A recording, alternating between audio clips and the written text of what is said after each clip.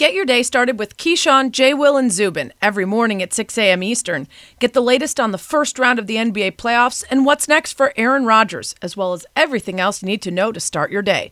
That's Keyshawn, J. Will, and Zubin, 6 to 10 a.m. Eastern on ESPN Radio, ESPN2, or wherever you get your podcasts.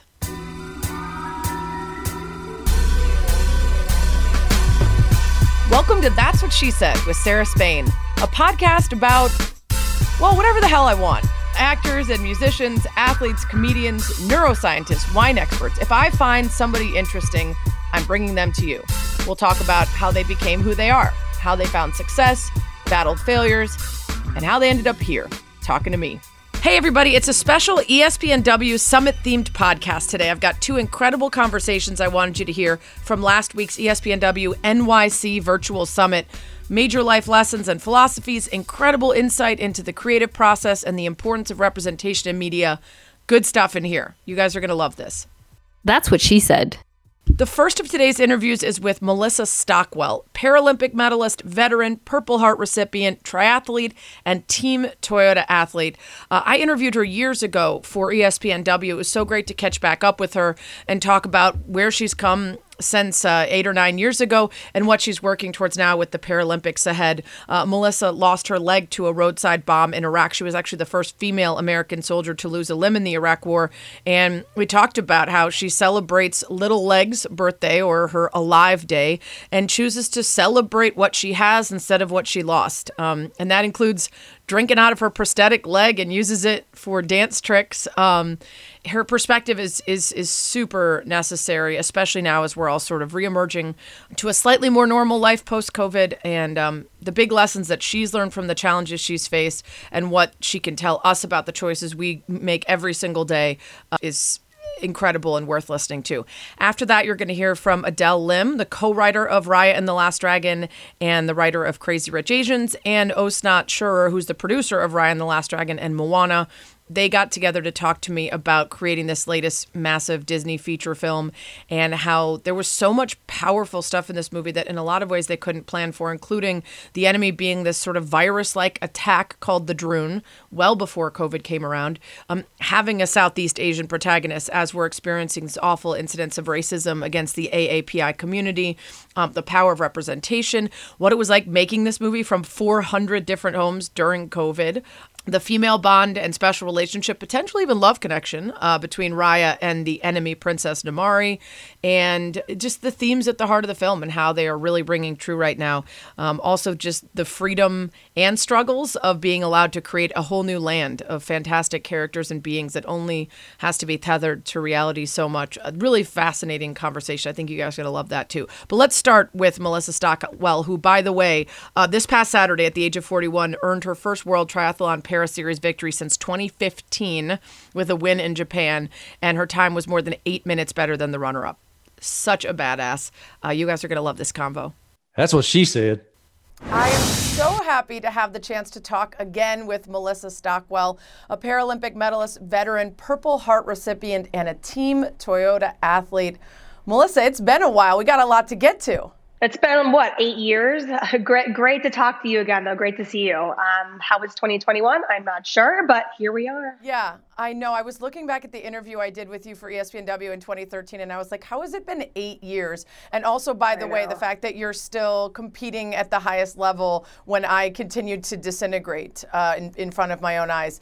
By the way, before we even get started, I have to tell you, it's funny how many times your name has come up since that interview, because I tore my Achilles and I have 2 bulging discs in my back and I'm in PT all the time. And I literally will ask my physical therapist, how come this incredible woman can do an Ironman and she lost a leg and I'm not allowed to jog?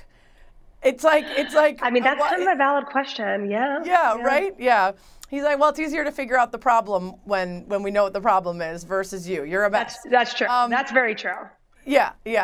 Like, for the people who haven't read stuff about you or seen you before, I would love for you to just start out real quickly with taking me back to young Melissa, who dreamed of being in the Olympics and dreamed of being in the Army from a young age. Yes, young Melissa. I was a big gymnast when I was younger. I think, a lot of us are athletes when we're younger. And for me, gymnastics was what I did. It was my passion. I dreamt of being an Olympic gymnast. I would stand on the floor mat before every gymnastics meet and imagine myself getting that perfect 10 in the American flag as the national anthem played. And obviously that 10 never happened. But what did happen was developing a strong passion for the flag. The red, the white, and the blue, learning at a young age how lucky we were to live in the country that we live in. So kind of, having this dream to want to be in the Army. When I got a little bit older, I saw military personnel on TV or in the community. They had a uniform on, they had a flag patch on their shoulder. And I thought, that's what I want to do. I want to wear that uniform. I want to have that flag patch on my shoulder, and ended up making it a reality many years later. It's funny because you wouldn't necessarily associate the two, but there is a rigidity, a strictness, a discipline to gymnastics and a performance that is, in some ways, a lot of what you'll see from the military when it's not active duty and battle, right? It's the incredible sort of representation of patriotism. So I see the connection. So you end up in the Army, and in 2004, actually, your life completely changed. A roadside bomb in Iraq took your leg. You became the first female soldier in the Iraq War to lose a limb. And I remember talking to you back in the day about your positivity at Walter Reed and how you managed to, despite a year-long recovery in the hospital, look around and find gratitude in your position. And I wonder if that was a natural habit for you growing up, or if it was something you found within yourself after the incident. I feel like I've always been an optimistic, glass half full person, probably annoyingly optimistic for a lot of people. But when I lost my leg, so I'm at Walter Reed Army Medical Center. I'm 24 years old. My leg is gone it's gone in an instant. And I'm left wondering what my life will be like. But I get to Walter Reed Army Medical Center, and I'm surrounded by dozens of other soldiers who have gone through similar yet different circumstances. But we've all been left with this, these circumstances that we never expected. So if I ever had a bad moment, if I ever had a bad, moment or a bad day, all I had to do was look around. And I saw soldiers who were missing both of their legs. I saw soldiers missing, an arm and a leg. I saw soldiers who were missing their eyesight. And I looked at myself and I thought, man, am I lucky?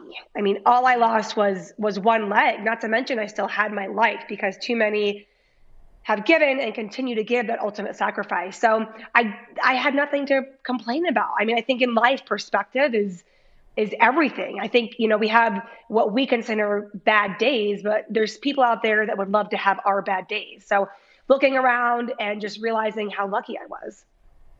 It's such a meaningful perspective, and it can change how you approach a current situation and the future and how you're going to handle it. One of Julie Foudy's friends, Amy Liss, was a part of the ESPNW Chicago Summit years ago, and she said she has an attitude of gratitude. And I always try to remember it. It's it rolls right off the tongue, attitude of gratitude, and what that can do for you. What were your expectations of life post-prosthetic before and then after, and how did they meet up to the reality? So I never really knew anyone with a prosthetic, before I had my own. I didn't even know that there was this whole field of prosthetics. You could actually, that was what people did for a living, is they made artificial limbs and legs and arms. And I had no idea that existed. So I think I didn't really know what I was getting myself. I had no choice, but what I was really getting into. And I saw, I think the natural thing to do, back then and even now is, something happens and the first thing you do is you go to the computer and you Google, okay, I Googled, female amputees, and to see who came before me. And I saw these incredible women that were up and they were walking and they were active and they were athletes. And it gave me this hope that I could do that as well. But it doesn't happen overnight. You have these baby steps. So the first step was to get up out of my hospital bed. The second goal was to walk with a prosthetic leg. The third goal was to become independent again. And then it kind of, went on from there with, okay, I can walk, I can be independent. Well, why don't we now think about, can I still be an athlete, and what can I still do? And luckily for me at Walter Reed, there were these organizations whose job was to get us out of our hospital room and get us out doing things that we never thought we'd do with both legs, much less with one. So took all the opportunities as they presented themselves, and, found myself skiing down a ski slope with one leg, learning how to ride a bike, getting in a pool. and realizing that I could still be an athlete again. So what my expectations may have been quickly changed into, doesn't matter if I only have one leg, I can still get out there and do the things that I want to do. It's funny how you mentioned the idea of doing things you hadn't thought about when you were fully able-bodied, because there's this incredible professor of happiness at Yale, Laurie Santos, and one of the sessions that she teaches is about how our expectations are almost always wrong. We think we're going to be increasingly happier when we're skinnier or in love or win the lottery, and oftentimes those projections aren't right. That doesn't fix our problems. And the reverse is true for tragedies, incurable illnesses, loss of limb, things like that people say after the fact, I wouldn't change it. My life is so much fuller now because of the decisions I've made post-accident or post-illness. And it's really incredible how often people I talk to actually do truly feel that way about how their lives opened up because of what they decided to take on when it became more limited somehow. It's kind of incredible. And that brings me to Alive Day and the birthday for your little leg. I love that you remind yourself on an annual basis of how lucky you are to be here and how grateful you are. Can you tell us about the celebration? What does it look like?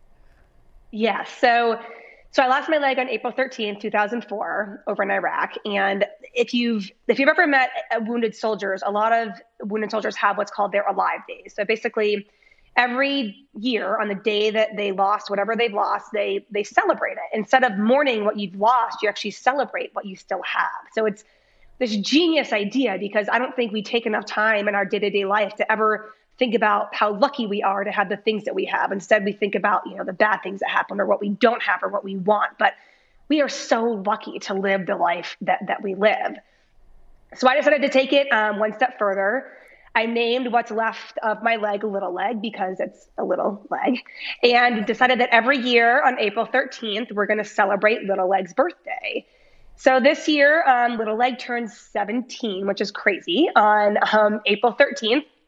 But it's become this event where in non-COVID times, it is family and friends fly in. It's a celebration of life, not just Little Leg's life or my life, but I mean, everybody's life. There's a cake, there's party favors, there's dancing. We may or may not drink out of my leg, but that's only for those that want to find out. But there's, there's slogans every year, and it's really just become it's become a bigger day than my own birthday, Little Leg's birthday, because I think it's just the meaning behind it. I almost lost my life. I didn't. I lost a leg, but who cares? I've been able to, accept the loss, move on, and do these incredible things that I'm just really proud of. So celebrating that and just the life of everyone, really. I love that the prosthetic has turned into the Stanley Cup. What are we drinking out of it? Is it beer? Is it champagne? Is it everything depending on the year? Typically like a cocktail mix. Like this year it was a margarita. It was virtual. This year and last year were mainly virtual, but there was some margarita in there this year, yes. Love it. Love it. I actually saw you on the street here in Chicago a couple years ago, and I knew immediately it was you because your prosthetic stands out. And you chose to have it stand out and be wrapped in the American flag, despite maybe people asking more questions about it or noticing, instead of having it appear to be more natural looking and blend in. And I imagine, based on your face right now, that you are happy with that decision every day. Oh, I love it. Yes, I can actually spin it around. Do you want to see it? I can spin it. Yeah. So you can kind of see it right here. There it is. I can spin my leg around. Oh, typically shown off on Little Leg's birthday and some dance moves. But yes, so you can choose really what the pattern is on the leg. I'm very proud of how I lost my leg. So I show it off with red, white, and blue, and a lot of times people look, but I'm proud of it. And, kids think it's a cool robot looking leg. And I wouldn't have it any other way. So let's talk about the Paralympics coming up. How much did it affect your training for them to say, psych, 2021, not 2020? Definitely. I mean, I think it affected us all a little bit. It was the right call. I think any athlete will agree that health comes first, safety comes first. So postponing the games a year was, I think, the right decision. I think for some athletes, it was no big deal. Like, it's like another year, like, okay. But I am 41, a proud 41-year-old, but I have two young kids. My husband and I just started a new prosthetic company here in Colorado Springs. And we had this timeline where if August 2020, I wasn't going to be training as much. I wasn't going to be traveling for racing. I was going to be involved in the business, and I wasn't. So we kind of had this timeline. So, and plus I'm 41, so I needed to make sure my body could handle another year. So, but it was a very fleeting thought of, can I still do this? And decided that absolutely you want to see a dream through to completion. And the training, it definitely changed a little bit. I had many months of, the intensity was kind of brought down a little bit. I was able to be at home more than I ever have been, which I loved. I was able to get out there and run while my son rode his bike next to me, and just, kind of in trying to find the little things and the small enjoyments of life. And it's actually, it paid off. I mean, I'm faster now than I was a year ago. So, I think, hopefully we're on the other side of COVID. I'm going to, hold true to that statement that hopefully we are, and look back and just think about, hopefully how much stronger this past year has made all of us, really. It's been a number of years since you were training for a Paralympics, plus the 2 kids. So how different is it training now, whether that's because of age or because of, now you're scheduling in between kid stuff that you have to take care of? Oh, it is a juggle. My kids are 3 and 6, and juggling that with, this elite athlete lifestyle and, a new business that we have, and kind of everything else that goes on between it. I couldn't do it on my own. I have an incredible husband. My dreams are his dreams, and he does everything he needs to do to try to help me succeed. And it's not me succeeding. It's all of us succeeding together. It's my family, my husband. I mean, I'm so lucky to have sponsors like Toyota that believe in the dreams of Olympians and Paralympians and want to help us get to that next level and to succeed and, be there and be on that podium. So I couldn't do it on my own. I'm very lucky to have the support that I do. And I mean, how lucky did I get to wake up every day and go do what I love? Yeah. Another Toyota team athlete, Alana Nichols, wrote a kind of moving post about having her son and how it kind of changed her perspective, for a stretch at least, on her disability. Did having kids bring up any new emotions for you about your leg, or that gratitude you'd always felt? Is it ever more challenging because of that? I think being a parent who's an amputee, I mean, it definitely has some challenges, especially when they're younger and you're trying to carry them everywhere. But now that they're a little bit older, I mean, 3 and 6, I love it. I love being a mom that looks a little bit different. I love being a mom that still has these big dreams and showing my kids, I mean, literally firsthand, that it doesn't matter if you look a little bit different. It doesn't matter if you have a disability. You can still get out there and do whatever it is that you want to do. And when they see other, people in the community, whether they're missing an arm or a leg, or they're in a wheelchair, or they have a cane because they're blind, to them it's just like there's someone else that looks like mommy, or they don't really think twice about it, which I love. So I love that part of it. To them, I'm just mommy. I'm not the girl that's missing a leg who's, trying to go to the Paralympics. I'm just mom. And I love that. I love that, when I come home from a good workout or a bad workout, they're there for me. I mean, I have to put on my mom hat and walk in that door, and regardless of what has happened to me, earlier that day. So it's kind of given me that different perspective that, there's more to life than athletics. And I love that they show me that every day, and they just see that, we're all a little bit different, but that doesn't matter. Yeah.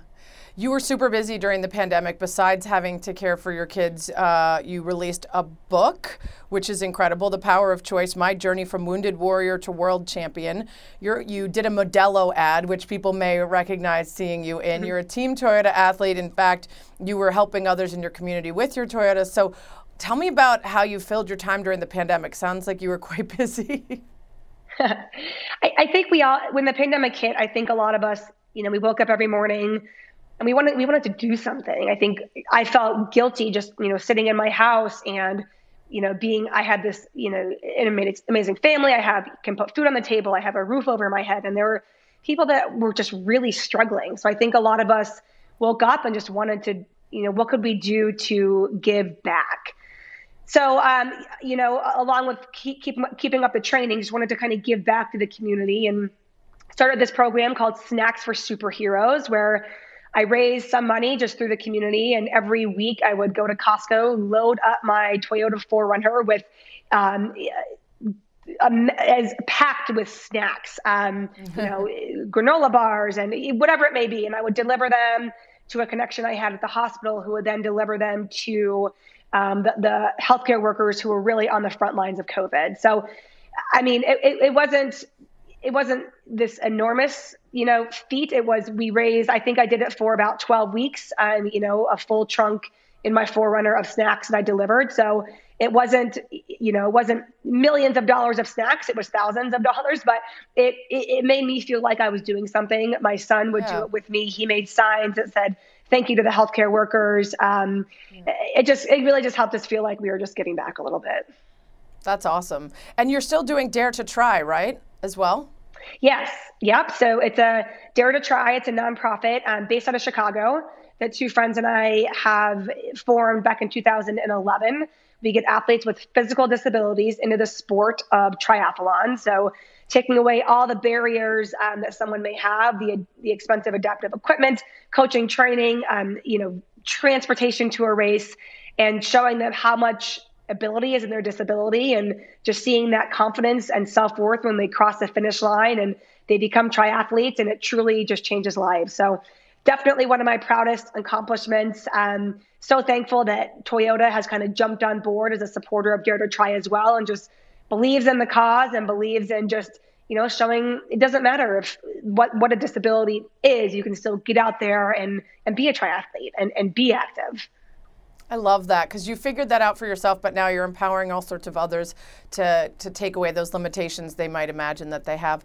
You wrote the book, you do a lot of speaking engagements, which means you spend a lot of time sort of crystallizing the messages that you've learned, the things you want to pass on to others. What are one or two of the biggest things when you go out to do a speaking engagement or in your book that you wanted to make sure that you imparted to other people? I think one of the biggest ones is that the power of choice. I mean, that's the title of the book, we all have, there's obstacles in life that come our way. Some of us have never experienced any major obstacle. And this pandemic is a great example of something that we never expected would come our way. And here it is. And we are living in the midst of this obstacle that we never expected. And the power of choice is that you have every day when you wake up, regardless of what has come your way, we have the power to choose how we live our days.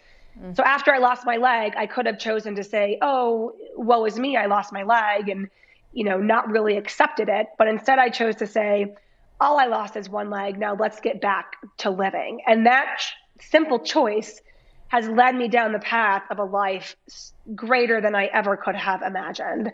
So I think, every day when we wake up, we have a choice. We have a choice to look at the glass half full. We have a choice to think about things that we are thankful for. And a lot of times those little things we miss or we forget about. But I mean, we get to wake up in a warm bed. We get to eat our breakfast at a table with a roof over. I mean, there's those little things that we kind of forget about, but just to, choose to make the most of it, choose to live the days, whatever makes you happy, find a way to make yourself happy and to live the life that you want to live. Yeah. And some of the happiest people I know, it's all about gratitude. It's all about perspective and how you choose to see what's come to you and what you can choose to do with it. So I love that message. I have to let you go, but what's the goal in the Paralympics? What are we putting out there? What's the big thing that we're looking forward to so we can keep track and watch along with you? The goal, so we're still qualifying. Qualifying starts we're still qualifying. So the goal is to be in Tokyo, to put on the uniform, yeah. Make it, to be on the podium. I think anyone that goes to the games wants to be on top of that podium, to see that American flag go up, hear our national anthem, think about everyone that got me there, my family, my friends, being on Team Toyota, just kind of being there as a team and just celebrating it all. Love it. Well, we can't wait to watch. Good luck. And thanks so much for being here. I love catching up with you. Thank you. Appreciate it. Hey, it's Kaylee Cuoco for Priceline. Ready to go to your happy place for a happy price? Well, why didn't you say so? Just download the Priceline app right now and save up to 60% on hotels. So whether it's Cousin Kevin's Kazoo Concert in Kansas City, go Kevin, or Becky's Bachelorette Bash in Bermuda, you never have to miss a trip ever again. So download the Priceline app today. Your savings are waiting. Go to your happy place for a happy price. Go to your happy price, Priceline. We'll get right back to the interview, but first, I'd like a word. So no guest words this week, but I've got one for you. Speaking of great words, you're going to learn today. The word of the week is... This week's words were actually inspired by a headline from last year that was just shared into one of my social media feeds this week. And it read, "Only a plonker would call time on sozzled bonking." Yeah, there's only 9 words there, and 3 of them were total unknowns to me. So here we go. Turns out sozzled is a lot like last week's word, crapulent. It means very drunk. Bonking, technically a term for hitting the wall in an endurance sport, that fatigue or nausea or dizzying when your liver is depleted of glycogen. But also, and more importantly here, bonking is slang for having sex, which then brings us to plonker, which official dictionaries define as slang for a silly or stupid person, but other sites also say is slang for penis. And if you say, "I'm just pulling your plonker," you're basically saying, "I'm just pulling your leg." Neither of which really makes sense when you think about it. And even etymologists can't find the root of the phrase "pulling your leg" and why that means just, having a laugh with you. Either way, back to the sentence. It turns out another newspaper writer in the UK had pointed out that many slang words were going extinct as young people no longer used or understood them, and his headline was, "No more sozzled bonking." Hence, our hero columnist Rose Wild's response, and a correct one, I would say. I mean, literally, only a tool would call for the end of drunk sex, but also in terms of preserving language, even the young folks cannot deny the magic of "only a plonker would call time on sozzled bonking." That's what she said. Now to the second Summit interview of this week's pod with Raya and the Last Dragon co-author Adele Lim and executive producer Osnat Shurer. Adele, Osnat, thank you so much for joining me today. This movie is gorgeous. It made me cry. It made me laugh. It made me so happy. I would literally die for Tuk Tuk. I want you to know that. I'm obsessed. Just obsessed. So I don't want to give away any spoilers, but for those who don't know, Raya and the Last Dragon is set in this fantasy world of Kumandra, and humans and dragons used to live in harmony. There was disruption that threatened the land. The dragons sacrificed themselves to save humanity, but then they became divided. And now one lone warrior, Raya, is set to reunite the entire land together as one by tracking down the legendary Last Dragon to help save everything. It's gorgeous. It's beautiful. And Osnat, I would love for you to take us to the beginning, because creating a brand new Disney feature film to go along with the likes of everything we've grown up with and loved is a lot of pressure. Where does it begin? What's the germ? It begins with people. In the beginning of our films, we're all about working with incredible filmmakers, and we start by thinking about what is it we want to talk about, what's important to us. And I think with Raya and the Last Dragon, we thought a lot about looking around us and looking at the divisiveness that we all have amongst ourselves in the world and in this country, and how much we would like to talk about what it takes to work together for the greater good. That's the most important message we felt. And starting there, and at the same time, we also had this wonderful idea about these 5 lands around the Dragon River. The dragon itself was the Asian dragon, who's a dragon who's about fertility and life and harmony, and primarily water. And especially as we focused in the Southeast Asian dragon, the Naga is all about water and life. And so we had these in some of the characters, but the heart of the idea is us sitting together in a room and saying, what's important? Because we take that responsibility seriously, and then we go off on crazy plays of the imagination for years and years until we hone it. Yeah, I wanted to start there because that is so important, is what's at the root of everything you create, because there's so much freedom once you start creating, that what's tying you down to the realities of what you want to represent in the film. And by the way, if people want to ask any questions of Adele or Osnat, you can tweet us using the hashtag ESPNW Summit, and maybe we can get to 1 or 2 of those. You were born in Israel, Osnat, and you traveled all over the world for life and for work. And I wonder, working with Pixar and your other jobs and exploring all these other cultures, if that influenced your process and how you view representation in the films you're helping helm. I think so. I thought a lot about this. I grew up spending quite a few years in each place. My family was moving around as airline people, and I spent time in Africa. I spent time all over the world, and what it created for me was a desire to always find the shared humanity among cultures, which I think is so exciting and so interesting. And I also believe, as a storyteller, that the more specific you are, the more universal a story you can tell. And so bring all that together, and then having the opportunity to work on Moana and to become so immersed in these amazing cultures, and even more so having a chance to spend time with, break bread with, and learn from experts from the region. That's what sort of creates my philosophy, which is we work together to create the film, and what we end up with, if we're disciplined enough, is a story that deserves to be in the Disney animation lineage. It's a high bar.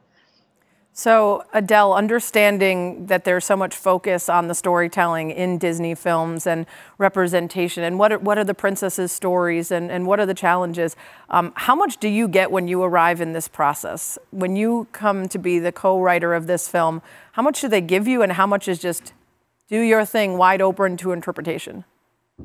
You know, it's a lot of both. You come in and you're working with the most talented artists in the world, creating these amazing, rich visuals and bringing them to life. And selfishly for me, you know, growing up in Southeast Asia, my very first movie was Disney's Snow White. Mm-hmm. And the opportunity to be able to, work with Disney and actually use the region where I grew up, Southeast Asia, to be part and inspiration of this amazing Disney fantasy movie was, it's a dream come true. And so the opportunity to have a heroine, a Disney heroine, who looks like, my daughter, who looks like the women I grew up with, it just gives an opportunity to show, all these young girls around the world that it doesn't matter where you're from, or what your face looks like, your face and your story gets to be celebrated. I love that. And I love that you get to root it in something that feels very real world, but then create around her lands that are very unique and special, and creatures, the aforementioned Tuk Tuk, who somehow reminds me of my pit bull, even though definitely not a dog, but that's basically the relationship that I have with Tuk Tuk. Like I said, I would die for him. I want to hear about creating, because there's something about the creative process that feels easier when there's no reality and no rules. But I actually think it's much more difficult, because sometimes in the creative process, if someone says, okay, everything has to be purple, then it sort of limits you. But you can make anything, it can look like anything. How does that go, especially in a co-writing process where then you can argue with someone else and try to figure out who wins? That's exactly right. And the whole idea of not having parameters is more so in an animated setting, because, the only limits are your imagination. We're not held down by, physical boundaries or physics even. And so I think a big guiding principle for all of us was that even if the world is a fantasy world and the story is entirely original, we wanted the troubles and the tribulations to be grounded in real world issues, so that, when Raya goes off to bring her broken world back together, it is not a simple magical solution. It's going to take more than finding this last magical water dragon. It becomes a story about how you pull divided people together, because when you talk about, what's guiding us for the inspiration for the movie, all the filmmakers looked around, and any child could tell you that we live in divided times, mm-hmm. and that, there was no sense in shielding children from this, because they can feel it too. And it was also about empowering young people to rise up and say, I can do this. It's on me to be able to pull people together. And it was also important to show, even in this fantastical, amazing land where you see, all kinds of magic and all kinds of different landscapes that kind of blow your mind, that the act of pulling people together, that's grounded in the real world, that it's not about one simple act of trust, that you just keep reaching out, you pick yourself up, you do it again and again, even if it means you're betrayed, even if it means you get hurt, even if it means you fail, that we have to keep reaching out, because that's the only way we're going to get through any of this. Yeah, and it is very organic in the film, the pulling together of the pieces from the different lands of Kumandra and how they come together and how their different skill sets are utilized. And I loved in the call we had before this, talking about creating those different lands and really thinking about, well, these people live the farthest away from the city center, and that's going to be reflected in the spaces in which they live and their interactions with each other and other people. All of that stuff is so beautiful when you separate this land into 5 areas that are very distinct visually and in terms of the people who live there. you know, Osnat, we all grew up with our favorite Disney princesses. Mine was Ariel. I just loved the music from The Little Mermaid, and it came at the right time for me. And we all have the ones that we grew up with, but we see society, we see the arts evolve, we see the challenges for kids evolve, and that's all reflected in film. So how do you sort of approach the modern princess and changing as the times change? It's a great question. We think about this a lot. Not only that, just because Raya is a female protagonist, we did not take for granted that she should be a princess. We thought a lot about that. If she should be a princess, then why? And we came to wanting her to be that because it loaded the responsibility even more, and that's what she was dealing with in her story. And so that's how she became a princess. But I think what's hard to understand is just how personal these films are. There's a group of us in the story room, or in the case of this movie, some of the time in our own homes and like this, working together on Zoom, but that's a different story. And we're talking about what's important to us. And then we're trying to hone in deeper and deeper and refine it. So now, if coming together if is important to us, then what's the first step to that? In the same way, the character of Raya begins to reflect us. We're in the story room. I mean, to me, if you ask me which movie inspires Raya, I'll tell you that my inspiration from Raya is less a movie and more my mother, who was a warrior and who was strong and pragmatic and just kept going, even when it was difficult. So I think it's a reflection of us, of who we are, of who gets to be at the table, of the conversation of the moment, and also sometimes we get super excited about it. When Adele and I talked a lot about the fact that we get to tell a story of a female friendship. Mm-hmm. Now, you go back and look at older movies, and we're looking for reference, and truth is, we can't find it. And if we're looking for reference for great adventure stories led by women who have a sense of humor and who might have some faults, again. So some of that was getting really excited that we get to explore that. We get to do that. And the next group of people talking about that, if we get it right, are going, yeah, like in Raya. And that's super exciting. So the truth is, I think it just reflects us, who we are today. And I think we'll feel more and more of that. Yeah, you mentioned it. So let's talk about it. There were only 4 shots of this movie done when COVID hit, which means that you basically made an entire Disney feature film from home. 400 homes creating this from afar. Talk about that. Well, you know, we're going along, and we notice what, you know, of course we know what's going on, but we get notice from the company that we, you know, can grab your laptop and go home. And we thought we're probably going home for about 2 weeks. And of course I had to figure out how we overcome those 2-3 weeks and how we keep ourselves moving forward. Well, we're still at home. And we basically made the movie from all these homes. It was an amazing experience. First of all, the quick turnaround, the flexibility and adaptability of the crew, of our technology team who worked miracles for us. We suddenly are dealing with, you know, your home bandwidth and the kids running in frame and dealing with all sorts of things that we hadn't before. But I think the hardest thing for us to adjust is our culture is one about being together in a room. We're in the story room together for hours. We're throwing things up on the board. We're stopping for lunch, or we're having lunch and continuing to dig in creatively and running into each other and at coffee. All of that had to be replaced with very intentional choices to meet. So you have to do this. There's only so many hours you can do this and still have your brain that can make some cultural, you know, some creative decisions that your brain doesn't turn to mush. And so we had to adapt and work differently. And I think the things that we learned, I mean, I love not having to commute in LA traffic, don't get me wrong, but also we learned a lot about how to delegate well. Yeah, and for sure. How to really give the artists, because we have amazing artists, how do you give them the right intention information and then trust? And when we saw the film for the first time on the screen, because we were improving animation on an iPad, we were blown away, and not by things we hadn't noticed that were bad, but by things we hadn't noticed that were just gorgeous and exciting and animation magic. So we're really, really, really proud of this crew. It's amazing. So the ideas of trust in the film then coming to real life where you're sending people off into spaces to create.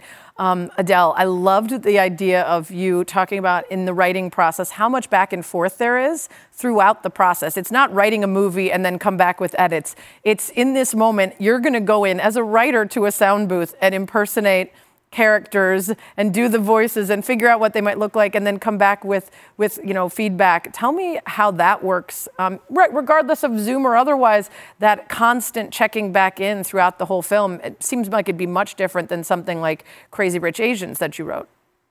Oh, 100%. I think sometimes you have this idea of writers as being these like lone ogres in a cave somewhere, just kind of knocking things out on your laptop. And the reality is it could not be further from the truth, particularly, with animation, particularly with any large production.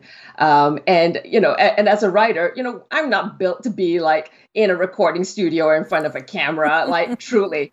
But, getting in there and in doing those voices, it really has that feeling of making a movie with your friends in the garage. When you bring an idea and you're working again with this tremendous talent, it actually takes the pressure off of you that you can come to the table with, a couple of great ideas, but they don't have to be completely fully formed because you're going to have these amazing artists and visual development artists take your idea and plus it. So the process of working together and bouncing ideas off, not every idea is gold, but generally what comes out of that process pluses it. And so it's being able to, work in a team environment at all times and being incredibly communicative.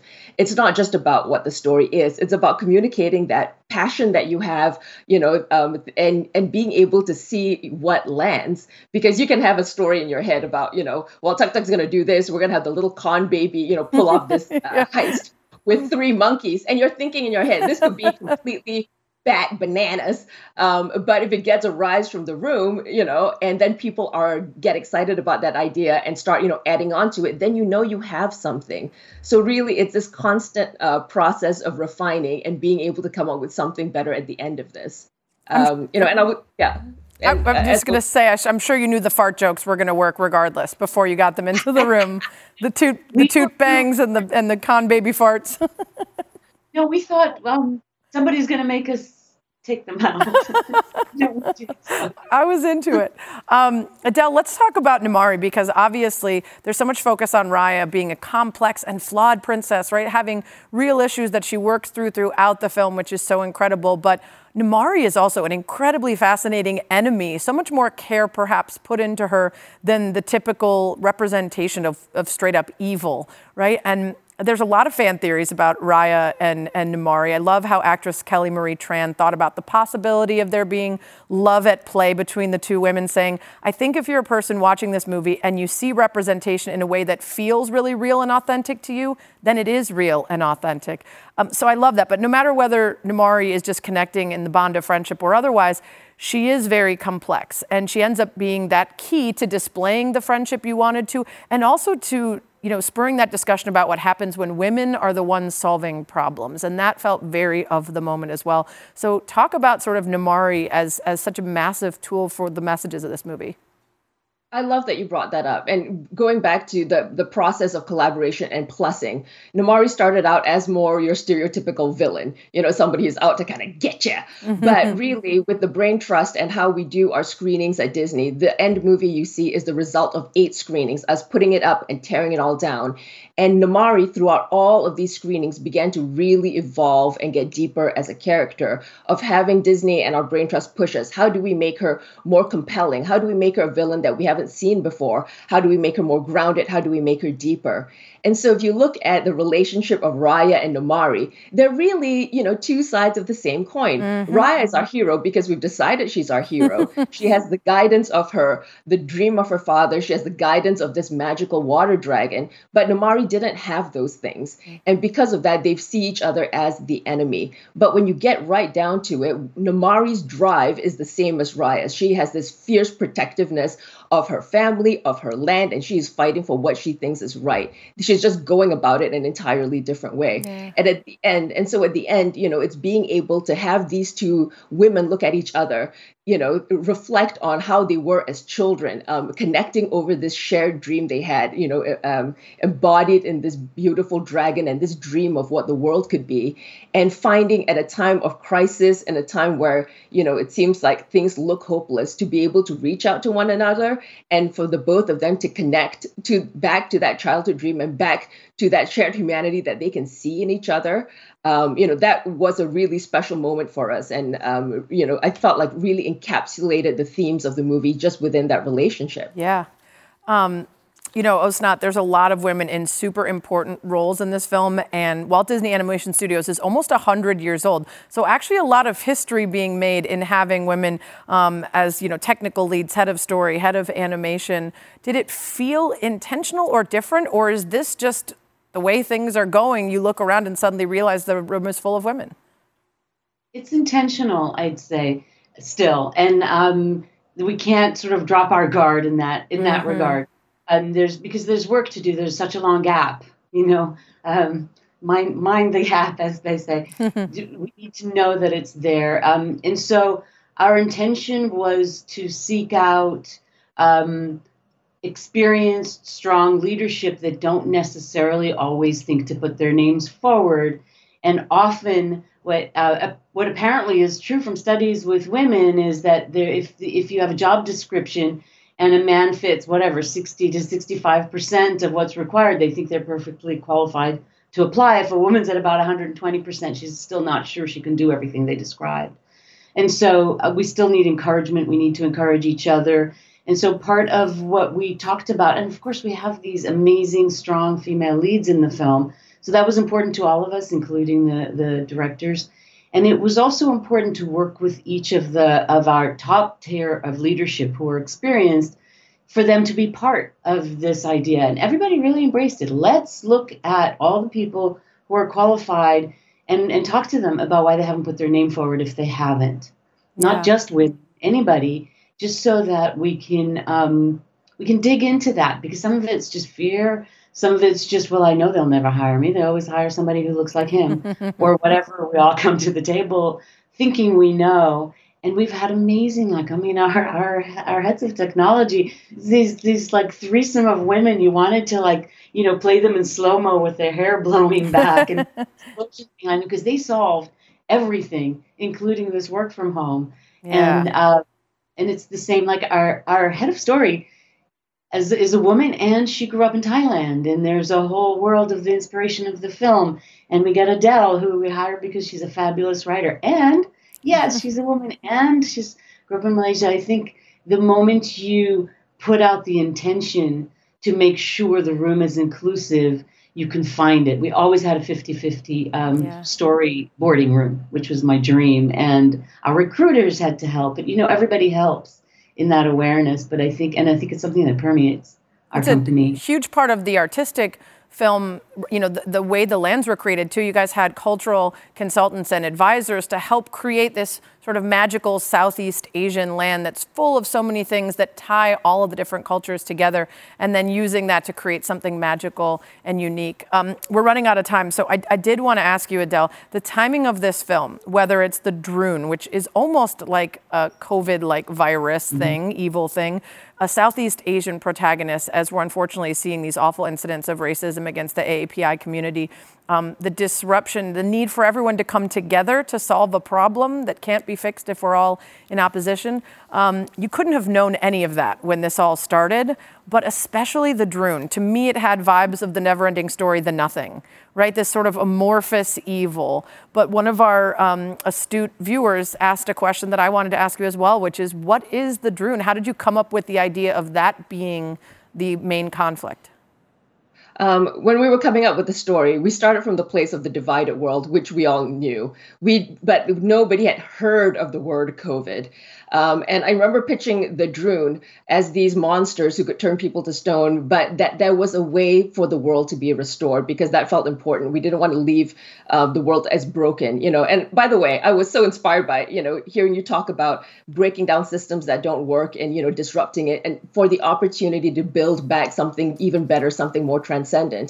And so it came from that idea that the biggest obstacles facing us in the world today is not some outside disruption, not some outside force. It is really about, whether we are united and whether we are together in facing that threat.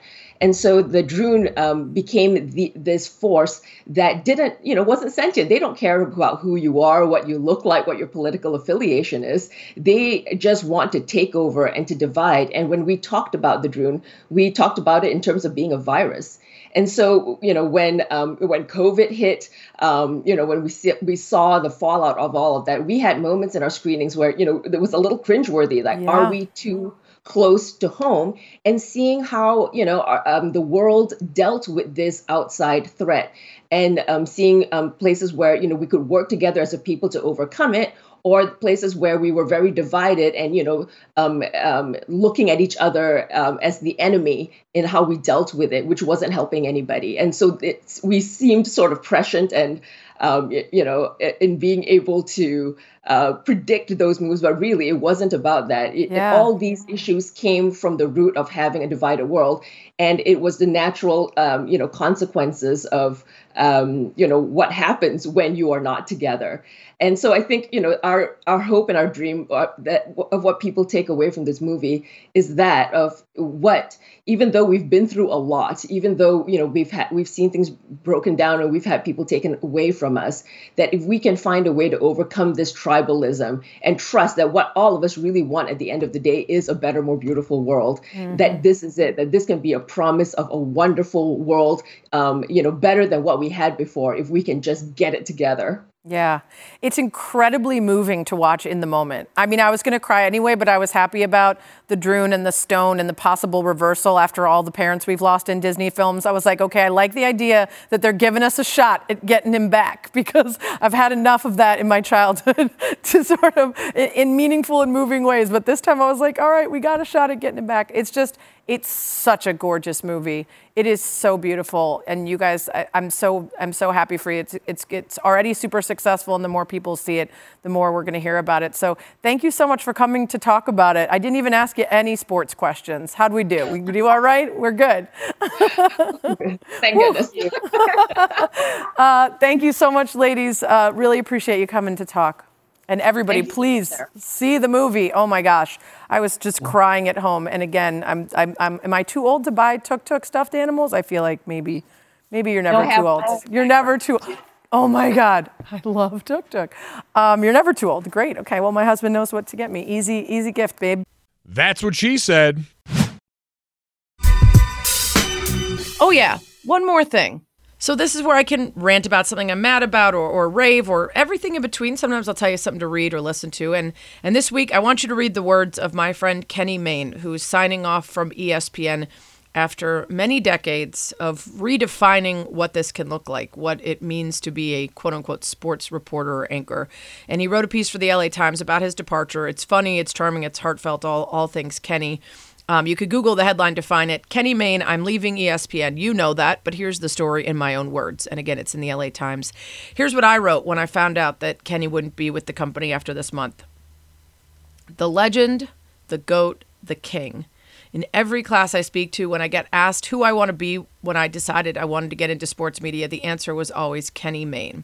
In fact, my very first hosting reel featured a Spain event in the style of his satiric genius Main Event. Kenny, you proved sports could meet humor, that satire and intelligence could live freely with analysis, that it was cool and endearing and celebrated and valued to not take yourself too seriously. No screaming debates, no loss of perspective, just genuinely funny and heartfelt responses to sport. I could go on and on about the work that inspired me, from the main events to the incredible wider world of sports paleo horse race to the riotously funny dance center segments on Dancing with the Stars and the Upfront Angel. You guys will have to Google that one. But it would take too long. An incredible person, a distinctive mind, a gem. The work you're doing with runfreely.org is so powerful, and the stances you take on things that matter are always informed by empathy, kindness, and what's right. I can't imagine what you'll do untethered like the wild genius beast you are. You're the best, one of a kind. Tons of love to Kenny on whatever he does next. Thanks for the laughs and the inspiration. Can't wait to see what's coming. You guys can always tweet me at Sarah Spain if you've got guest suggestions, questions, or more. And you should always go to the iTunes or podcast app, subscribe to That's What She Said with Sarah Spain, rate it 5 stars, please, and give me a review. Thanks as always for lasting about an hour with me. That's What She Said.